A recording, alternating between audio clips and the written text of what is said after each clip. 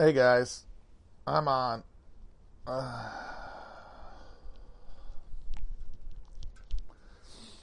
had to take a bit of a break. So I did a bunch of really abstract stuff the last couple times, and I want to get back to that because I think there's more to develop. But I kind of don't want to push it too hard because I've been thinking this weekend, and I think I want to get a little bit more comfortable about moving forward without getting too wacky and too abstract. At least that's how I'm going to try to plan to go.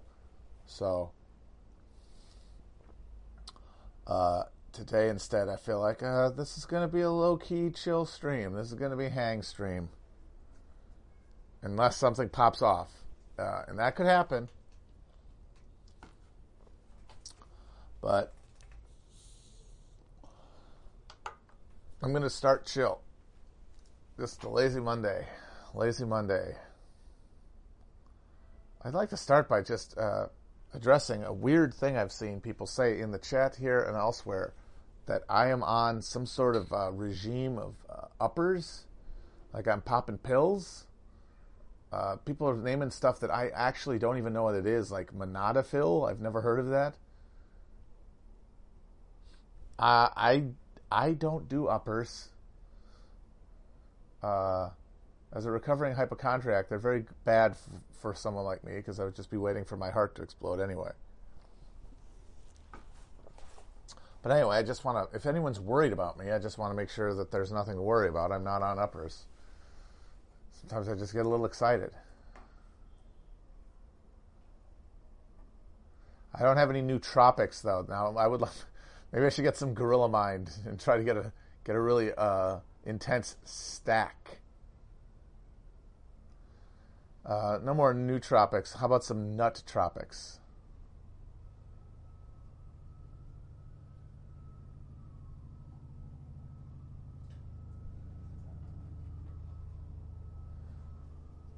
Tacoma wept, folks. Tacoma wept. It still blows my mind that there are people who tell me, like, I like both of you guys and you should debate. And it's like, what is it that you like? I mean, I get it, people like things for different reasons, but we seem to be me and that guy seem to be sort of differently on a different wavelength, to the point where it seems hard to imagine that a conversation would be very fruitful. I mean, the guy thinks that, like, there's such a thing as pushing the Democrats left at this point, at this late date. How do you talk to somebody who's that removed from reality? It's like talking to that lady who wrote the In Defense of Looting book that people are posting clips from that made my eyes bleed.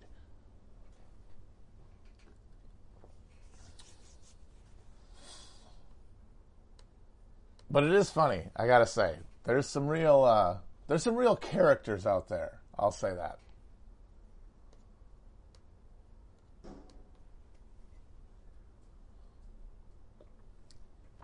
I don't know. I wonder if I would want to debate anyone, because I used to. I'll admit this. Like, and I think a lot of people who really hold the never debate anybody standard are still gripped by this. A big reason people are hostile to debate is because they don't know why they believe their beliefs. And so they're afraid of losing. I mean, they won't put it that way. That's why they invent all that stuff about not validating point of views that shouldn't be debated in the first place. It's a lack of confidence in their ability to engage with the argument effectively for a third party. Because obviously you're not going to ever change anyone's mind in a debate. It's always for the benefit of an audience. It's always for the benefit of a presumably unaffiliated audience. And that, I can imagine, there in certain circumstances, a debate could be useful along those lines. And I think people don't, they reject that because they assume, no, everyone on every side, everyone who could possibly hear any argument is by definition on one side or another, and if they aren't admitting it, they're lying about it.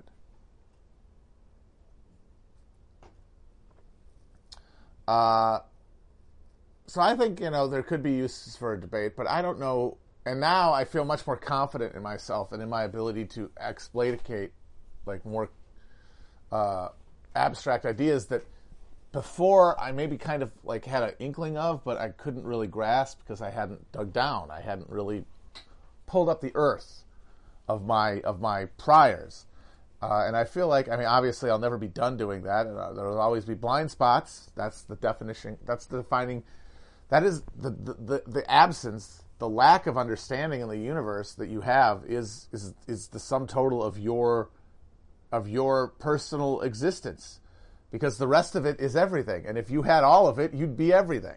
The thing that makes you less than that, the things that make you perceive yourself as separate from that which you are part of, is ignorance.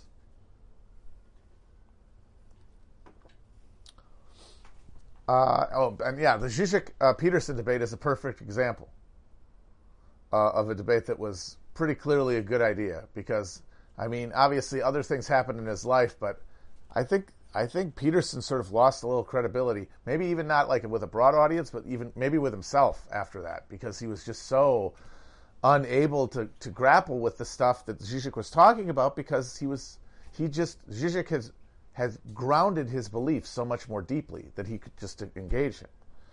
Sometimes talking about this stuff on here, I kind of wonder if my project is with the vlogs and shit is just synthesizing Peterson and fucking Zizek.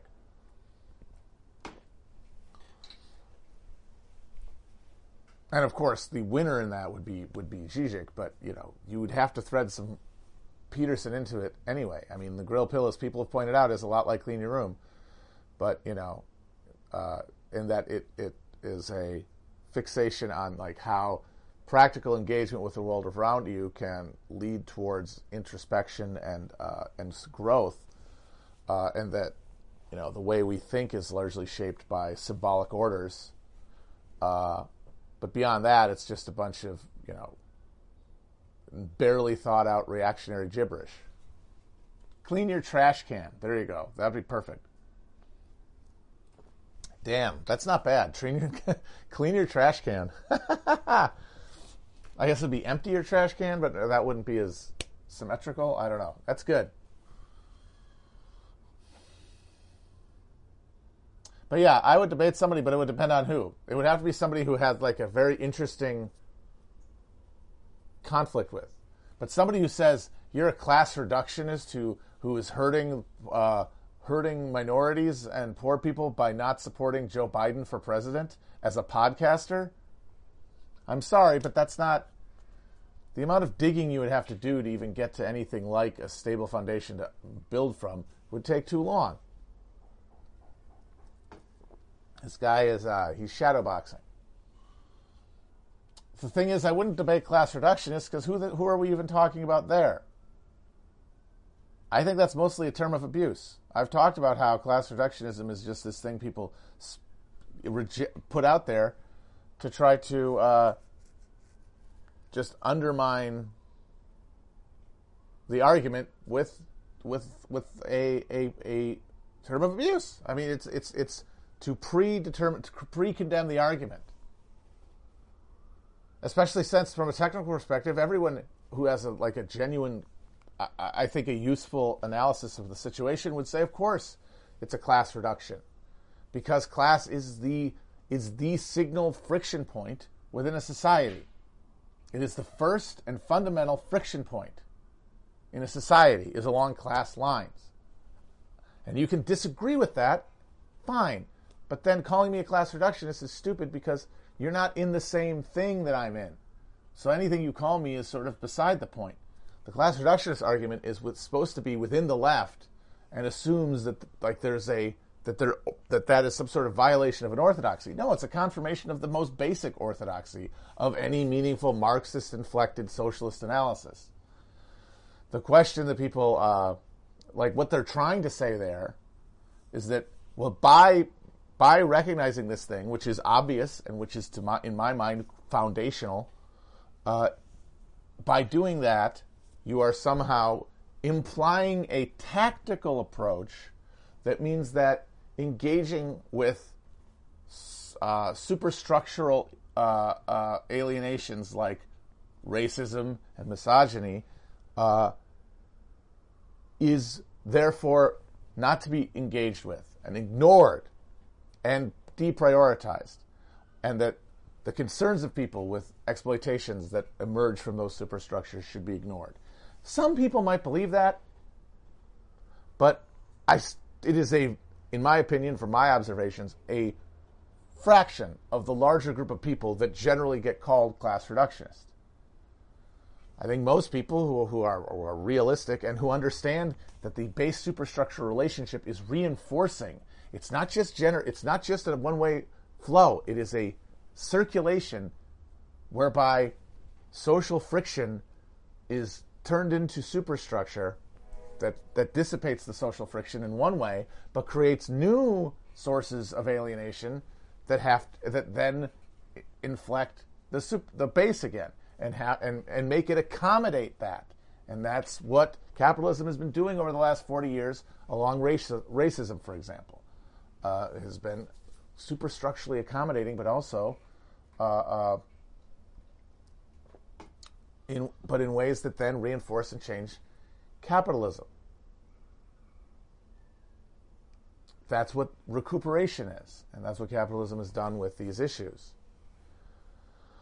But that doesn't mean that they're not felt, and it doesn't mean that that those exploitations, because they emerge from capitalism, must be addressed at the same time, at the same level, or else people will be alienated from your attempt to defeat the thing that is causing all of the horror in the first place, because they won't take you seriously.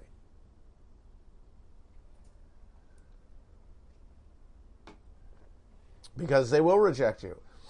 And what the stupid argument online did is, because it created an incentive to build this cudgel to use, first, by the way, by the fucking Hillary people. Let's not forget that all that started with the Hillary people in 2016, before any of these motherfuckers even thought they were socialists. When Hillary said, breaking up the banks won't end racism, therefore don't even bother. But then, when the tent got bigger after Trump's win, all of a sudden you have people who are saying, I'm the most socialist person in the world, and the worst thing about socialism, and the worst socialists and the ones we need to kick out are the class reductionists. It's like, I'm sorry, aren't you just applying the Hillary blood libel within the tent so that you can get more influence? And that's where some people say, yeah, that's the infiltration and domination of the PMC. And that's my fundamental disagreement with that analysis, with the new class notion that the real class divide now is between this professional class and everyone else. Because I don't think that even if it does create channels whereby conforming to that status quo gets you advanced, like in the media or whatever, it's not generated there. It's generated because it's superstructural, because it's in the discourse, it's generated by a desire to be heard and to be taken seriously and to be validated, because that's what the internet is for.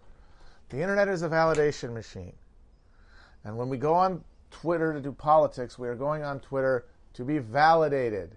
And so that turns us into little, as I have said, a little ego-driven entrepreneurs trying to validate themselves. I sure as shit know that's why I started going on Twitter, was to be validated, was to have my dumb opinions taken seriously and my dumb jokes laughed at.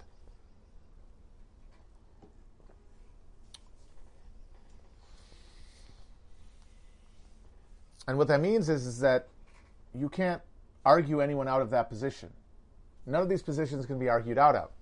And I think one of the main ways that you can cut down on online political addiction, one I've said, is to filter subjects by importance to you, so you don't have to care about anything.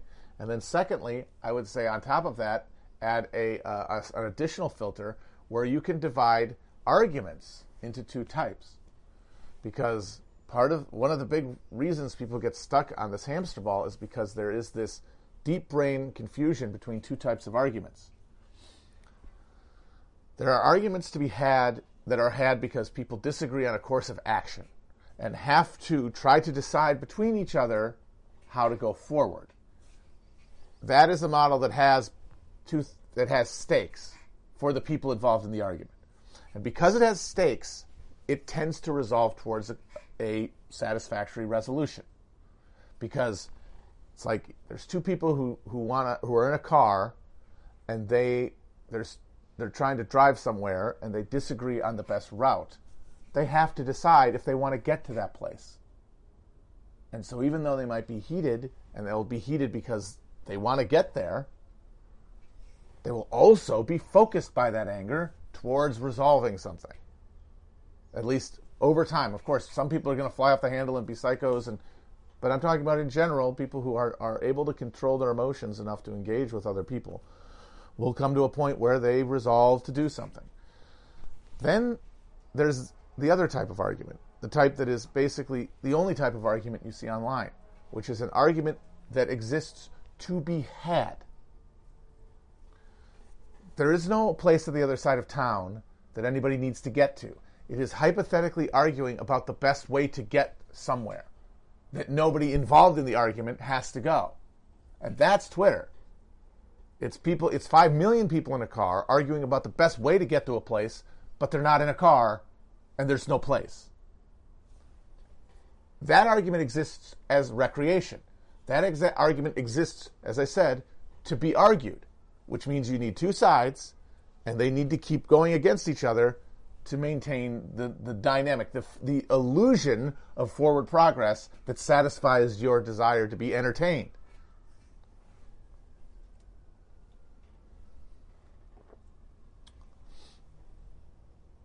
And every argument online, like what is class reductionism, that doesn't exist to do anything.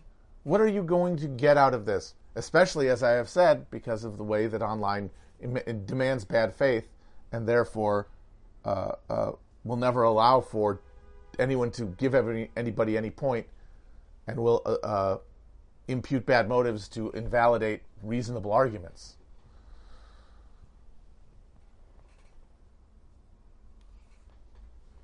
But the real problem is not just that it's entertaining, it's that the people involved in these arguments, because they don't do politics in the real life for the most part, or because the politics in the real life are shaped so much by what they see online, which dominates their emotional landscape, they argue it with the intensity and urgency of someone who is arguing to get to an actual resolution. Even though the tone called for in an argument to be had is playful.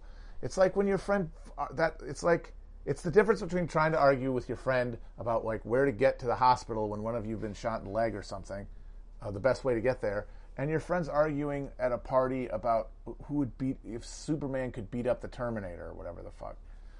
Like that can get out of hand, but in general, you're kidding around because there is no stakes. There's no stakes to be had. You're shooting the shit. And arguing is a fun way to have a fun conversation if it's done in fun. And that's the arguments online, essentially. And there's nothing necessarily wrong with that. People need to have fun. But people are arguing these positions as though they were arguments about how to get to the hospital with a bullet wound.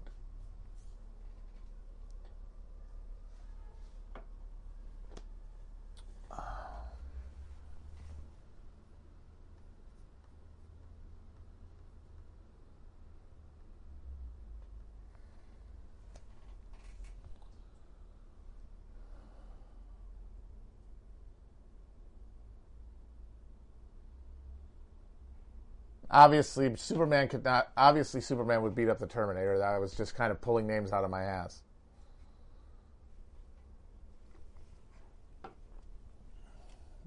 How about the Terminator versus RoboCop? There's a good one.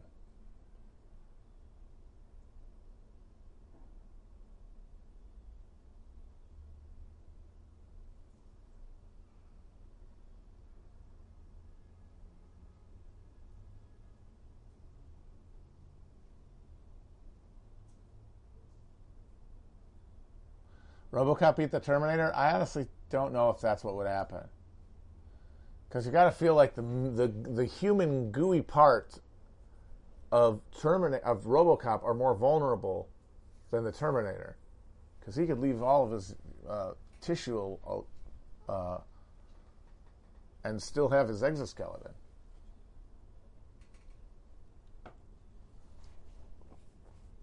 I mean, of course RoboCop would beat the Terminator because RoboCop's the good guy. I mean, that's why those questions are so fun and stupid and have to be recreational. Because the real answer to all of them boils down to the good guy would win. Because they're all just artificial concepts structured to adhere to certain narrative conventions. So lighten the fuck up. If you're going to have fun batting things around, remember the stakes. They're basically zero. Because the decision, if you really, people can say, and people say this all the time, they say, you say Twitter isn't real life, but people take that stuff and those ideas and they apply it to the real life. And I say, yes, they do. But I just think that that what ends up happening more often than not, because of how obviously small and disorganized the left is not what some people think, which is people bring bad ideas from the internet online or offline, and then they dominate with those ideas and they scare everybody away. I don't think that's what happens. I think what happens is that people come from online with these weird, intense expectations related to the fantasy worlds they've constructed there, and then some of them who have the intensity of purpose and frankly willingness to be shameless and annoying, maybe they do dominate some sectors of the real left or whatever. But since it's so small, I think the answer for what happens with the rest of people is not that they are alienated by that. It's that the vast majority of, first of all, remember, most people aren't engaging in this at all, but the ones who are, their engagement with online has created their own structure, right? And they do bring it offline, but they bring it offline by using the fact that they see all this cringe bullshit on the internet as an excuse to do nothing. And then there's a third group who bring their shit offline and try to apply it to the real world, get conflict from that and feedback, and then run away and are broken against the rocks of reality and decide to flee back. So you've got one group of people who have the perfect combination of brittle internet poisoning and remaining personal grit, I guess, to stick out long enough to win battles over things like, a fucking DSA local election. But then you have much larger groups of people who either can't hack the social demands of trying to be a pill in the real world, and the ones who use what they see online as an excuse to stay home. And then, of course, there's, most importantly, the fourth group of people who might be online, might encounter these ideas, but would never think of getting political, who aren't touched to the level of action, aren't stirred to the level of action by any of this.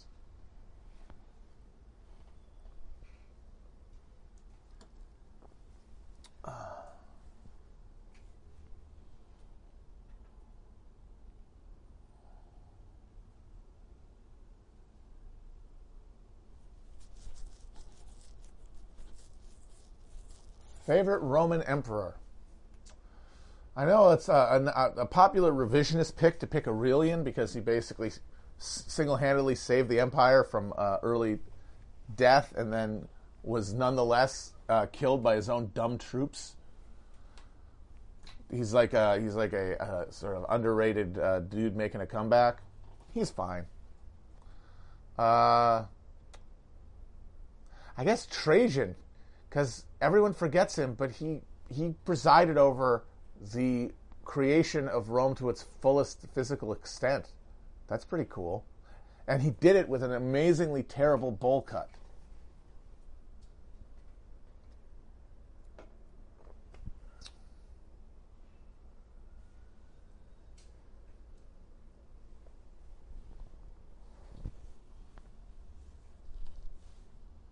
I mean, yeah, sure, Roman nerds remember Trajan. I'm just saying in popular culture, he's not very well remembered among the emperors.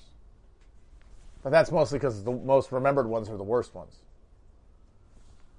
Someone wants me to talk about P2 Lodge. I didn't talk about it on the Gladio episode, but just a quick refreshers. I don't know that much about it. Sadly, there aren't a lot of great English language sources on Gladio, and from what I understand, not great Italian stuff either, but it was a Freemasons lodge in Rome that was essentially a front for a group of high-level Italian political, religious, military, and economic leaders to get together and distribute money to neo-fascist gangs who'd been armed by NATO in order to do things like launder Corsican drug money through the Vatican Bank and carry out what was called the Strategy of Tension, which was a series of terrorist attacks that were carried out by neo-fascist street gangs allied with the mafia and on the left. It's funny because it was a Masonic lodge, and it had a number of high levels of the Catholic Church as clergy or as members, even though in the 19th century a papal edict forbid all I think it was just Catholic, not all, I think it was all Catholics actually from becoming Freemasons. All, like, even lay people, let alone fucking cardinals and stuff. Oh, so a young Silvio Berlusconi was a member.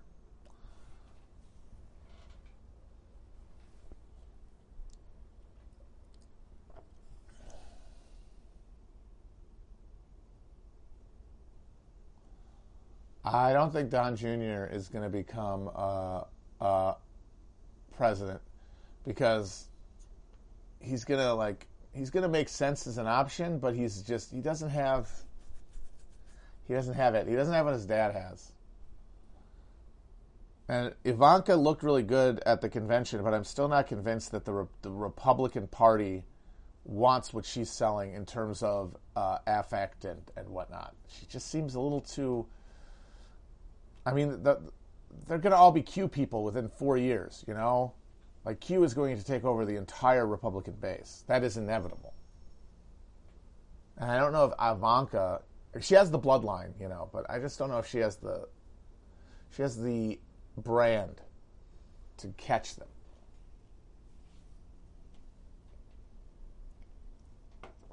But I don't know. Finger shrug emoji. I have no idea.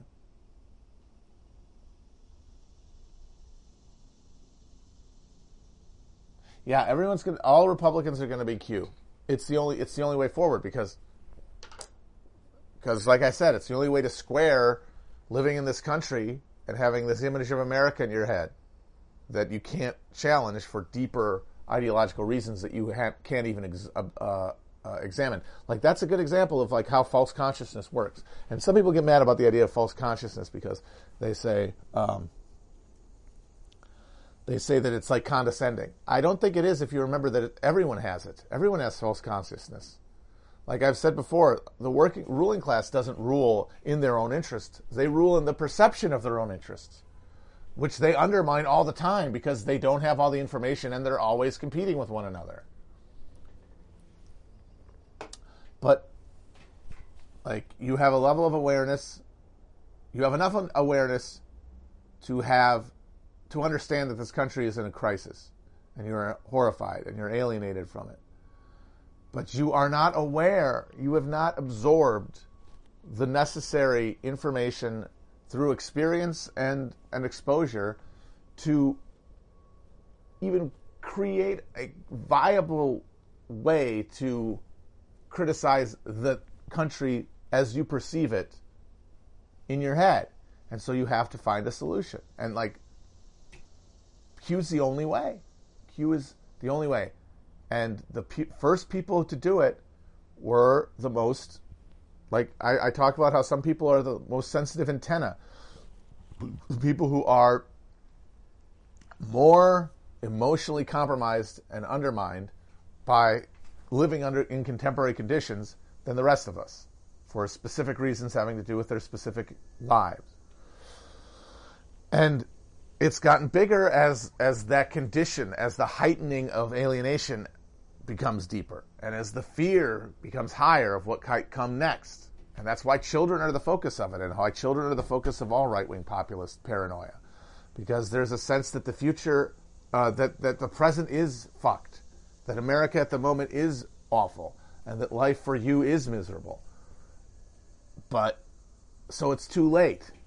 So what you get to be mad about is what the lizard people and the triple parentheses people are going to steal from your children, from the future, because you don't see the possibility of a future. And certainly that's true of people on the left. Nobody can see it. And people across the center, no one can imagine a future. But that hits different depending on your ideological priors. And for conservatives, it manifests as a desire to protect literal children, because that's the level of analysis they're on. They're not aware of what they're actually worried about, which is the fact that the future does not appear to exist on our current trajectory. Not in terms of annihilation even, but in terms of change towards the better. The future is just this, but shittier. I have seen the future. It is murder.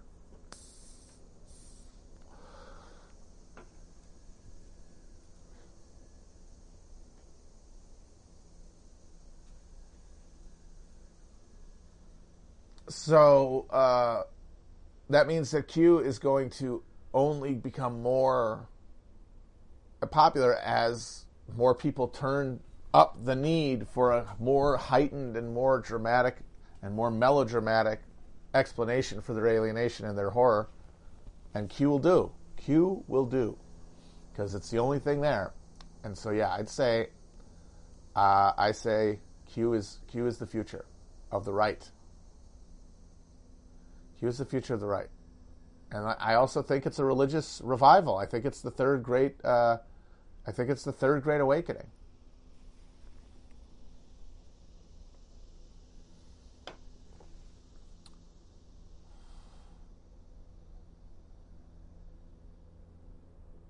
The most Q mindset movie, I think, is JFK. And we said this when we did our movie review episode of it, is because JFK posits a sort of right reactionary fairy tale whereby an evil force within the greater good that was America, made up of decadent perverts who want to keep doing decadent perversions, conspire to kill a president who was going to undermine their power and stop them from being perverted. I mean, there's literally a scene, the first scene where Jim Garrison starts to have second thoughts about Kennedy is when he's on an airplane with Russell Long, played by Walter Matthau, and Walter Matthau is talking about the Vietnam War and how it's burning out of control, but also about all the hippies in the streets. And Jim Garrison goes, I wonder if, I kind of think it all went bad after Kennedy died. And if you have a cultural lens through which you're looking at politics, which they all do, and you are horrified, repulsed by America's culture, as many of them are, you will look back, as many people have, and see the 60s as the culprit. And I think that's the reason that JFK Jr. figures so spectacularly in their cosmology. I mean, he's the returned Messiah. I mean, these people are also deeply Christian. I mean, it should be pointed out that the whole thing is evangelical as shit. Like, this is just a politicization of evangelicalism. It's a furthering of the moral majority move from the sidelines to the center of American politics of evangelicals over the past 40 years.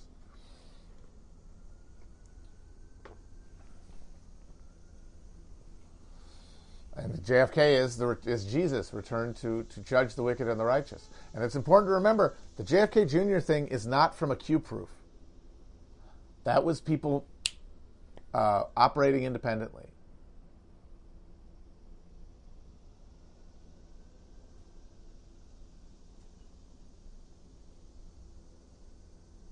Okay, this is interesting. Someone says no civil war, but what about something like the Troubles?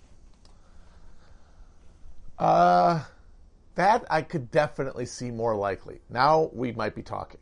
You could see an escalation to like low-level street warfare between semi-organized groups. I think it would take a while to get to anywhere like the organization of the Provisional IRA or even the loyalist paramilitaries, who mostly were just drug dealers, by the way, and still are. But you'd have something like it, car bombs, shooting things up. But I think what a lot of people assume is that would cause this cycle whereby everyone would start picking up guns. And that's not what happened in Northern Ireland, and I don't think it was what had happened here either.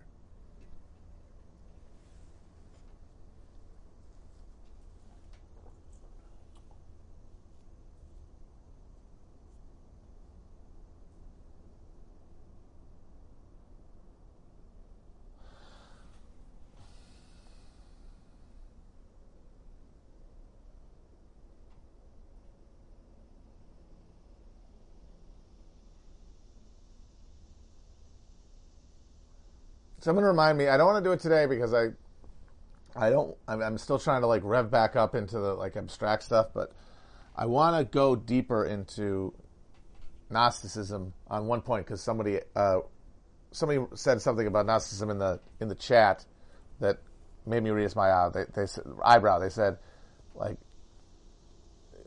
Gnosticism doesn't require Satan if you think God fucked up, and like wouldn't God have to fuck up to allow a demon to interact with because God could do anything, right? Like that's always been a question. And I think the thing that in my mind squares that circle is if you understand, obviously like a lot of this is all filtered through outmoded symbolic orders that we don't really translate. But I think the real, maybe not understood intellectually, but understood spiritually, the real demiurge, the real interceding force that created the hell of the demiurgical reality is the experience of consciousness, specifically the experience of time. Because so that because if we assume, like as I do, that God is really just our closest to the bone symbolic representation of the concept of unity, the unity of all things and all things in the universe, and the notion that there is no fundamental separation between any object in the universe. There is one substance in the universe, as Spinoza said, and that we are all composed of it and make up the eddies within it.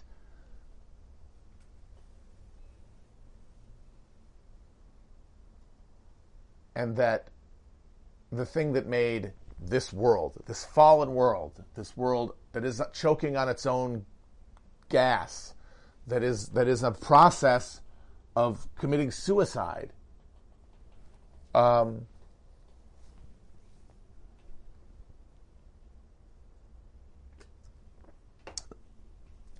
is that we evolved intense enough sensory organs and a mental ability to process sensory information that was sufficient to create an inflection point where we received so much sensory data that we were able to create such a detailed map of the world around us that we were able to convince ourselves, basically, to consciously act.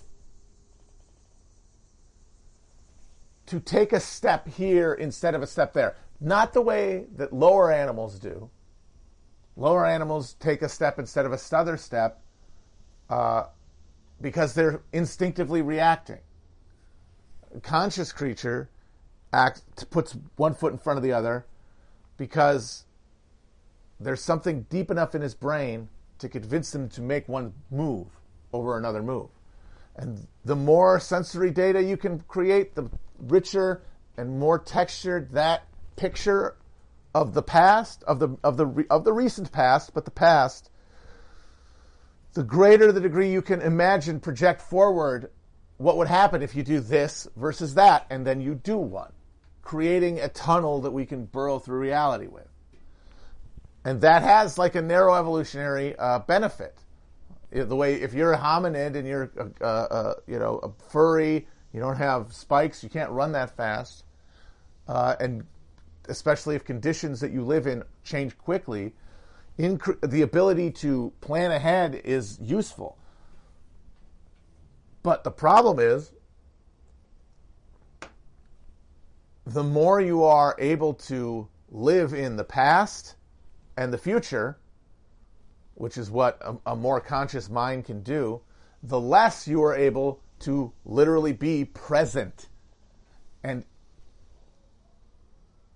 in the moment of existence. Not the processing of the moment, not the imagining the past and the future and the side, the presence, the sensory presence of the moment. There is an awareness of that unity. And at that point, fear, if not eliminated, is removed, is bleached away. Desire likewise. Because we have to feel separate to ever feel like the rest of the world could endanger us. Because what are they endangering if we are the same? They are endangering the separate entity of me. But I can only sustain that delusion if I am not present. And so the more intense our mental landscape, the less present we are. And that means that we are ruled by fear and desire as we navigate a world between choices that we think might lead us to pleasure or pain. And in so doing, we create the desire to take more than we give. To take from others who otherwise we might understand implicitly to be part of a holistic unit, even if it's not the entire universe. It is a network of beings that can maintain that sense of safety. Because that's why we seek others, because they provide a simulacrum of the safety that we feel when we feel unity. It's not the same thing, but it's close. We can sleep easily because we're surrounded by people we trust. That's why we build communities, and that's when social evolution kicks in, and that's when we cease to evolve individually, and we evolve as a group. But in so doing, you accumulate separateness over time, and as you get more intense in your perception, and as conditions become more endangering, we seek ways to gain comfort. And one great way to perceive comfort is to rest while others work, is to gain food and items that have been imbued with value and experiences that have been imbued with value that others don't get to have. And now you have created the engine of history here. And you have also created the drive towards the creation of structures that push us ever farther away from the present and push us ever farther from unity and ever farther from God. But we have to work through those things. And as we are driven away from each other by entropy, we also are grasping for one another. And the class project, the socialist project, the slow but steady coming into awareness of itself of the oppressed class is the process of people reaching out to grab one another in the void. And the best way to start that process, I think, is to have a real understanding of love personified in maybe a religious concept, but that's very hard to hold on to in a world where other people have different understandings of that religion, and that causes intellectual disagreements and alienation. Like, people can hold on to religion and hold on to love and hold on to unity, maybe in cloistered religious communities, and I think that's possible. But in the secular world that we live in, the closest thing is love for one person who can stand in for the moment, one person who, because you know them fully, you are fully comfortable with and feel fully safe with. And therefore drain from every moment of your life uncertainty and fear, because you are able to tack back to unity and away from the idea that you could ever be threatened, the idea that there could ever be an end to life or your life, the idea that pleasure can be accumulated and that it could offset pain somehow. And so that is, I think, where love emerges. Like when you love someone, when you fall in love with someone, you are gaining such a degree of comfort and intimacy with that person that you aren't afraid. And that means if you spend time with that person, all the time you spend with that person is time that drains from your life the accumulation of anxiety, the accumulation of difference, the feeling of spinning away into nothingness. And even when you're away from them, when you're in something as stressful, you can think back, you can think about them. And when you have that idea in your mind, when you can picture love in an embodied person, you can then project it outward. Not with the same degree of passion, not with the same degree of certainty, but still qualitatively powerful sense of love to others. And that means that when you react to the world, you will react from a position of loving kindness instead of self-interest, instead of the reptile unseen drive towards personal pleasure. More fun than not fun, because I'm going to die someday, so I need all the fun I can get. Fuck unfun things. The distinctions become less relevant. And so actions that might seem like shit work now, like going door to door for a campaign or walking a picket line, maybe if it comes to it, like real conflict with the state, become pleasures in themselves because they are pursued out of love. The way that it's not work to do something for someone you love. It's not work to do something to do for people that you love.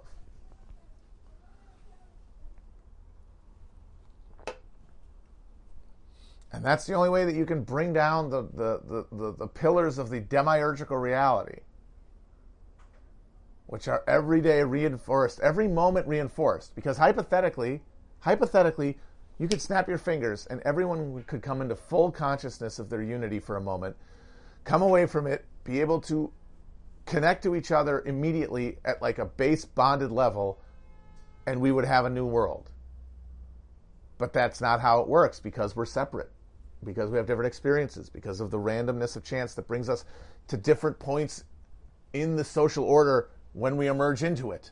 A deformed social order created by the nightmare of every past generation.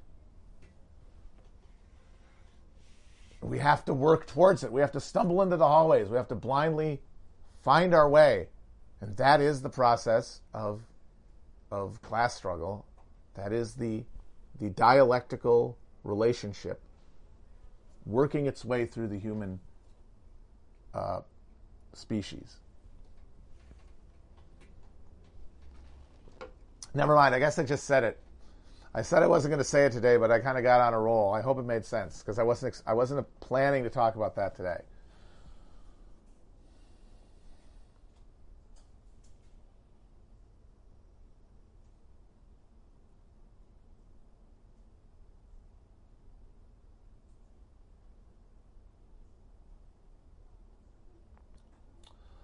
Squibs, I'm really getting to the point where I have to sort of come to terms with the fact that I'm not getting Squibs anymore, and that I need to just decide to stop watching new action films or stop caring about Squibs. Because this third thing where I just watch them and feel annoyed is pointless. Why do that?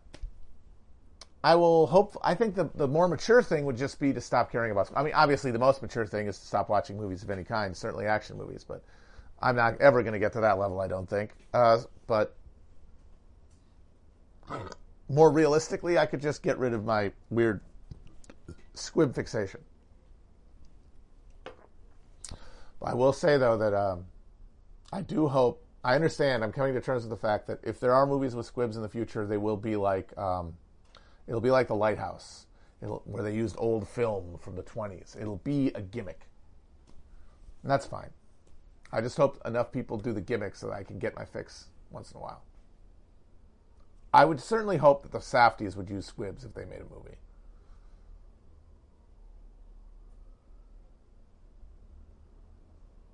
I did see Let the Corpses Tan. It wasn't really my thing, but it was interesting.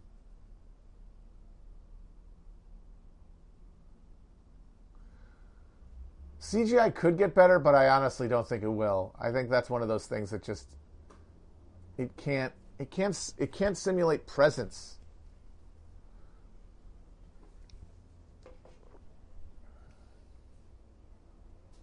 The Guest had squibs. You better believe that the Guest had squibs. You're Next also had squibs. Now, Wingard and Barrett, those guys are old school. I like them.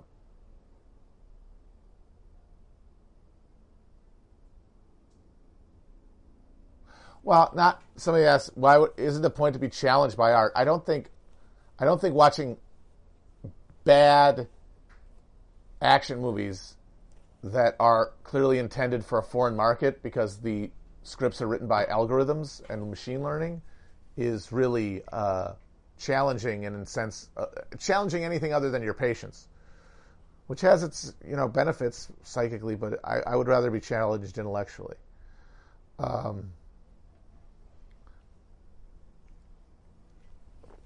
I just watched the Harley Quinn movie. I just had it on TV. I was doing other things. I shouldn't have been doing that, but I just wanted something under the background. And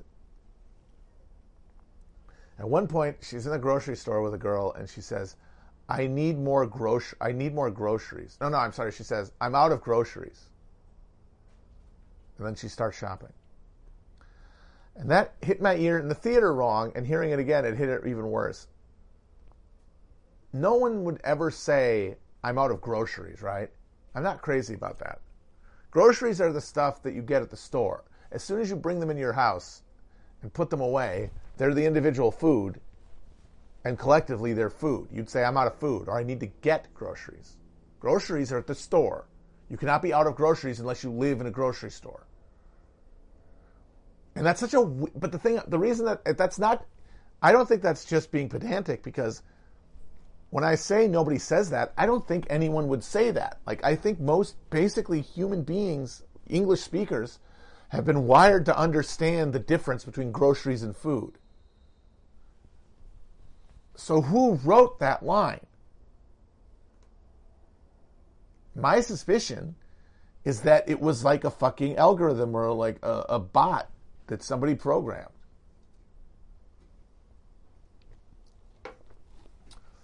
And then even if that happened, how did I'm assuming Australians are human beings, although that's still out. Hasn't Margot Robbie encountered, maybe they don't have groceries. They might not have groceries in Australia. They're probably called groceros or something. But other people on that set, director on down, none of it hit their ear wrong. None of it sounded weird to anybody. It's worrying to me that kind of thing could happen. And it certainly reminds me of why we get squibs all over the place, because clearly nobody really gives a shit about any of this stuff. Nobody's putting any effort into any of it. Everyone at some level understands it to be machine line hack work, which I have to say makes the fact that people put so much emotional investment in superhero movies and have to, and demand people take them seriously as art, either because they're gritty and realistic like DC people, or important and representation if they're Marvel people, is that the people making them for the most part don't give a fuck.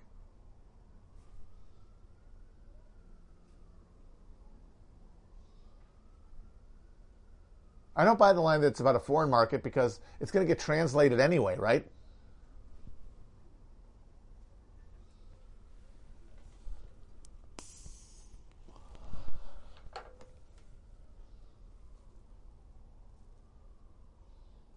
But the thing that's weird about that and freaks me out about it is that it's not a bad line in the sense that it's poorly written. It's not written like a human being who speaks English would write it. I guess maybe they're like a foreign first language person. Okay, fair enough then. Zack Snyder cares because the reason they love him is the same reason that Republican people love Trump, is because Snyder is one of them and they know it. Like, you ever listen to a Zack Snyder interview, he is one of those guys. He's just in better shape and richer and definitely more talented. He had this. Somebody was making fun of his movie, or he said that it was. What was the fucking tweet Snyder had where he said to A.O. Scott, he said, "You like movies for babies. I make movies for adults. This movie's for grown-ups. So I don't care if you don't like it." And it's like, come on, that's so perfect. The guy believes the same bullshit they do. He believes the same fantasy that this stunted and deformed quasi-art form known as superhero filmmaking is something that is for adults, not something for children that adults watch, because it's easier to make than stuff for adults, because too much money is put into it for any singular vision to dominate, or even a collaborative artistic vision to dominate over the algorithm of profit, which demands PG-13 pablum for the lowest common denominator.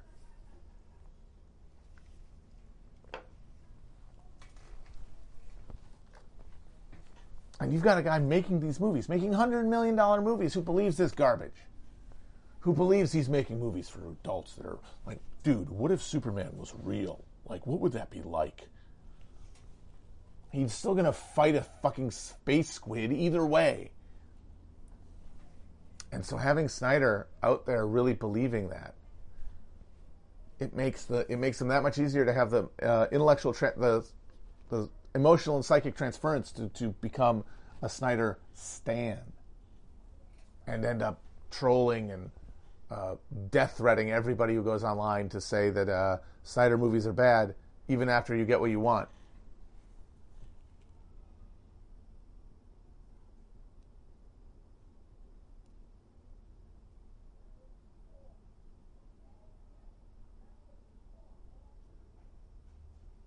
I don't know what the Black Enlightenment is. I know Dark Enlightenment. Dark Enlightenment was what people called the alt-right when it was just guys in capes.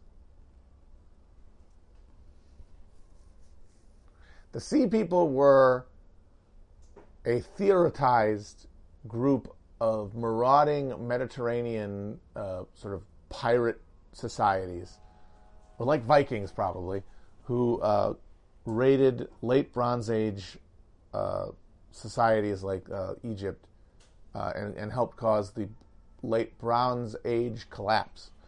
Nowadays, it's usually understood that, like with most social collapses, the real causes were long-term soil erosion, volcanic eruption, and social breakdown. But that the Sea People, these guys might have showed up to fuck some shit up for them and make it collapse.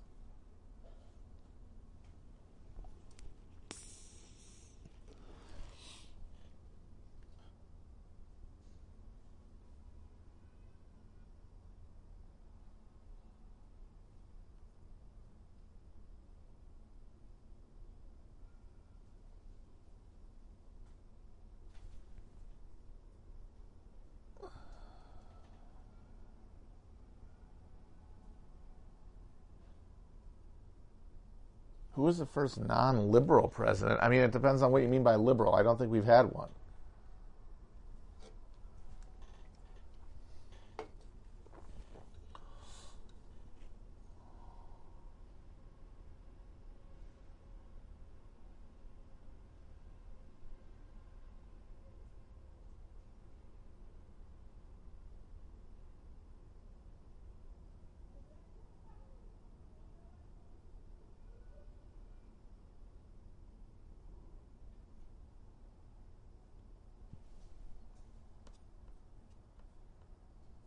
All right, I'm going to wrap up here. Maybe I'll take one question.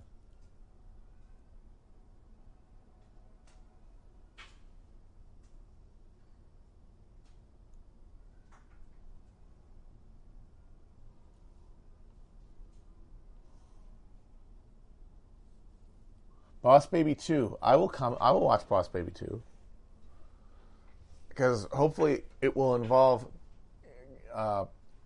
getting more detail about the weird-ass Boss Baby world that they created, where the babies are manufactured. This nightmare, like eternal capitalism.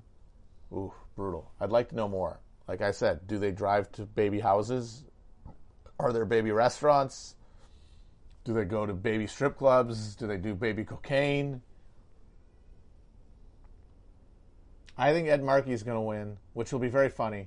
First competitive primary lost by a Kennedy ever in that state. Maybe the downfall of that dynasty can be a silver lining in the current moment. But it would also be really, really funny if Kennedy won anyway.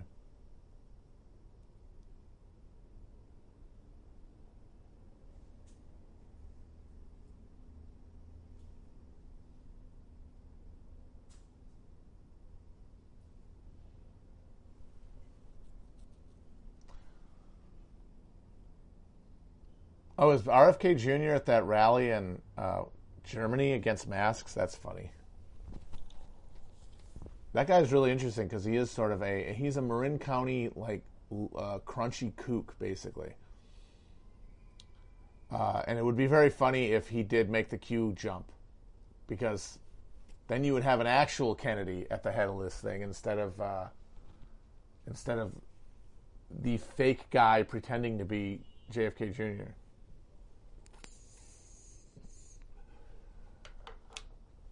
So that would be funny if RFK ended up running on like a Q party platform. Like Q got so big that it broke and so infused with like non-Republican and like self-consciously reactionary cranks like other anti-vax people. Like I said, if Trump gets elected and starts vaccinating people, you could see Q, depending on how leavened it got with anti-vaxxers, decide that he got like replaced by a deep state robot or something, and then that'd be hilarious. And then like rally behind RFK Jr. That would be hilarious.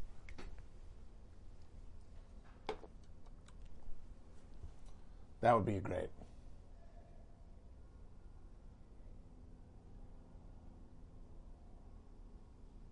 We can't know things. We can guess. We do trial and error, and the way we test it is what other people react, how other people react. That's why like the root of technology is collaboration. No knowledge is siloed. I remember I actually read Atlas Shrugged. I read the whole thing. And I skimmed a lot of it, obviously, because it's so repetitive. But the way that Ayn Rand conceived of invention and technological progress was so insane. In her cosmology, every person who is like the inventor of a thing essentially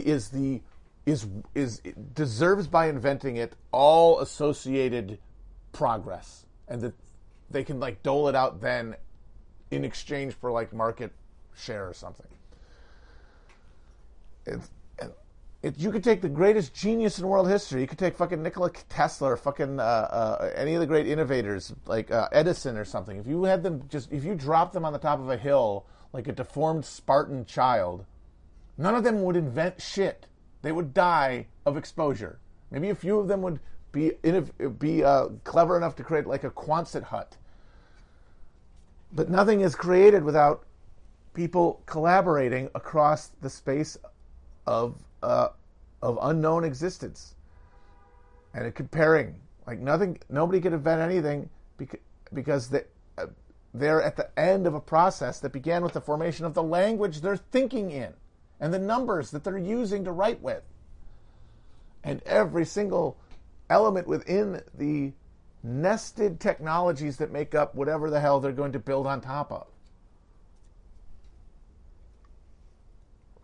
And that's why libertarianism is just so laughable, and why the idea that there are people who consider themselves like geniuses who take Rand seriously and objectivism seriously. It really does tell you that like there are different ways to be intelligent, and that we are defined by our ignorance. And one of the things that makes us that ends up making us most defined by our ignorance is by our refusal to admit that we aren't the full container of the world. We have to fill gaps.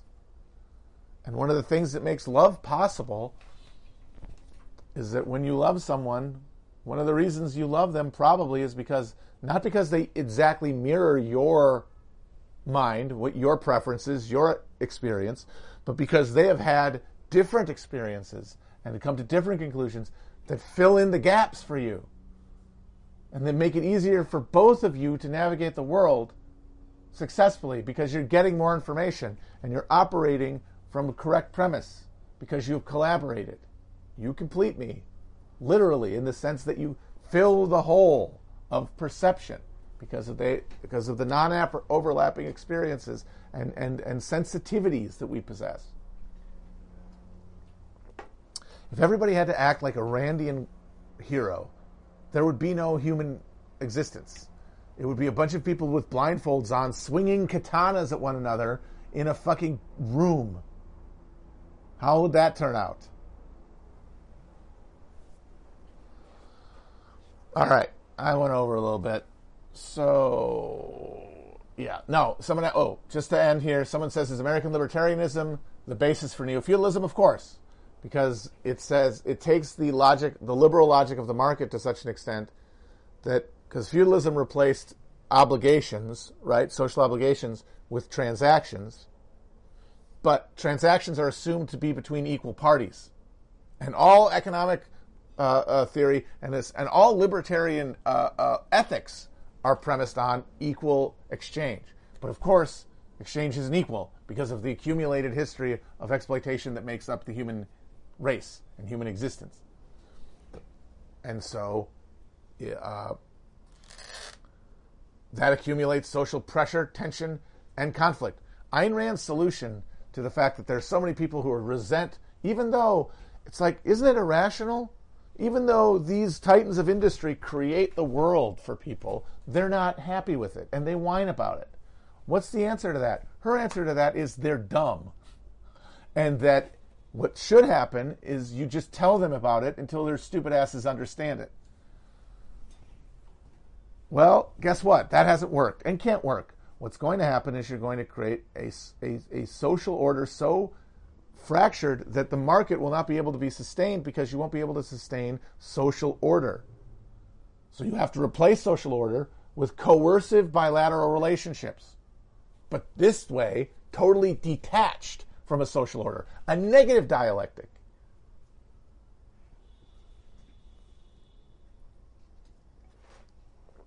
But you want to know what neo-feudalism it is? It's going to be feudalism, but without the time off. Or the friends, or the family, or the religious awe, the peace, nothing. You'll be stimulus response. You'll be desire and fear turned into a node. They're going to prod you at one end with one or the other, and it's going to get behavior out of the other end. You're just going to be a neuron. And there will be no more social texture. The liberal order presumes this market that we exchange in. No more money for that. No more time for that. That is replaced by bondage, by compulsion. But of course, not entirely compulsion, not just gun to the head. Like I said, pleasure too. Some boobs on the screen, some chicken congealed patties to consume. Perhaps Marvel film or two, if you're good.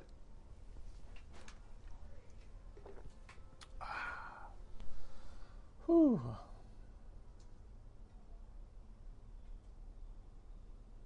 All right, guys. I'm back in the New York groove. Talk to you soon. Bye-bye.